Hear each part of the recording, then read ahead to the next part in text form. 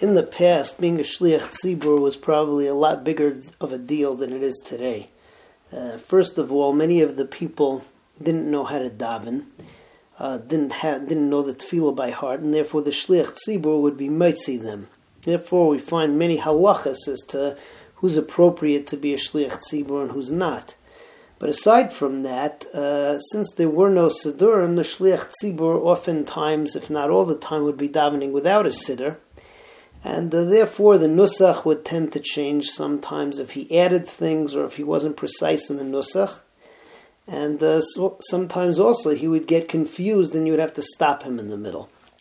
Mishnah Gimel talks about that if a shliach tzibur adds in to his tefillah, to Shemona Esrei, something which doesn't belong there, which is hashkafically incorrect, he says something that's wrong, so you have to stop him. It also goes on to say afterwards that if a shliach tzibur gets confused and you need a replacement, so the person who's being called in the replacement, so he shouldn't refuse. He should immediately go up. Whereas ordinarily, if a person is asked to be a shliach tzibur, so he shouldn't just run up there right away. He should be hesitant. It's a midah of anova.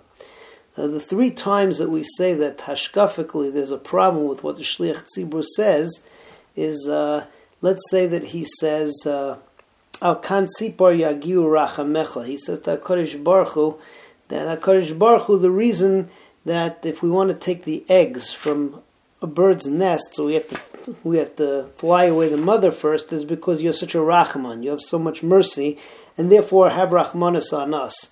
So that's hashkachically incorrect, because the reason that we do shiluach haken, that we send away the mother bird, doesn't have to do with the fact that we have rachmanis. It has to do with the fact that it's Xeris HaKosov, that this is what HaKadosh Baruch Hu was geyser. Similarly, if a person says that HaKadosh Baruch Hu have Rachmanis, and we're blessing you for all of the good things that you do for us, that's also incorrect, because we bless Hashem whether what He does for us seems to be good in our eyes, or whether it seems to be the opposite. We make a Hatov HaMeitiv, and we make a Dayan Emes. Similarly, if a person uses a double lashon, bitzibur, he says maidim, so that has a connotation of that he's talking to two reshuyas, to two Rebbeinu Shalom's chas v'shalom, and therefore on that, so he is told to be quiet as well. So the Mishnah says, "Ha'imar kan tzipor yagiu rachamecha." The shliach tzibur says in his tefillah that HaKadosh Baruch Hu, your mercy reaches to the nest of the birds, that we're told to fly away the mother bird before we take the eggs. V'al toiv yizacher l'shmecha, or if he says that we're going to mention your name, HaKadosh Baruch Hu, only when good things happen. Or maidim, he says maidim 2 times. By the way, if he says this biyachidus, then that's not a problem, that's derech tachanunim. So mishatken oisai, we tell him to be quiet. Because as far as Shiluach HaKen, that's Xeris HaKosov. As far as mentioning Hashem's name only about that which seems to be good, so we mention His name even on that which is unpleasant. We say Dayana Emes when a tragedy happens. And Maidim is wrong because we have to say only to one, there's one Rebbeinu Shalom.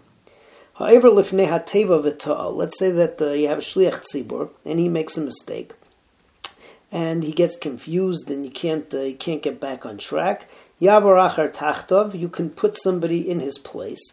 And the replacement should not be hesitant to go up. Binayin hu maschil, where does the replacement begin? So he begins mitchil bracha sheta'aba. Whatever bracha the shliach tzibur made a mistake in, the replacement begins from the beginning of that bracha. In Mishnah Daled, so we have another halacha pertaining to the Shliach Tzibur. Again, assuming that he's going to be davening Baal Peh, and therefore various problems would come up. Let's say that you have Birchas Kayanim. So the Shliach Tzibur will have to read out the Birchas Kayanim, and everybody answers Amen. So the Mishnah tells us that if the Shliach Tzibur is going to get confused by answering Amen, he's going to lose his place, so he shouldn't answer Amen. Similarly, if the Shliach Tzibur himself is a Kayin, so he shouldn't duchen because he'll get confused. However, if the Shliach Tzibur is sure of himself, or like nowadays that we all have Sidurim and it's not really a problem of getting confused, so then none of this applies, and the Shliach Tzibur says Amen, and also even if he's a Kayin, so he can duchen. However, lifnei hateva, if someone is a Shliach Tzibur, lo yana achar hakayanim Amen, he should not answer Amen to the Berachas Kohanim. Lifnei hatiruf, because he'll get confused. V'im ein sham Kayin elahu, and if he's the only Kohen, lo yisa kapav, he still shouldn't duchen. Why? Because again, we're afraid that he's going to lose his place in Shemona Esrei. He's not going to start at Sim Shalom, where he's going to lose the nusach. V'im havtachasai shuhu noisei es kappa v'chayzelit filasai.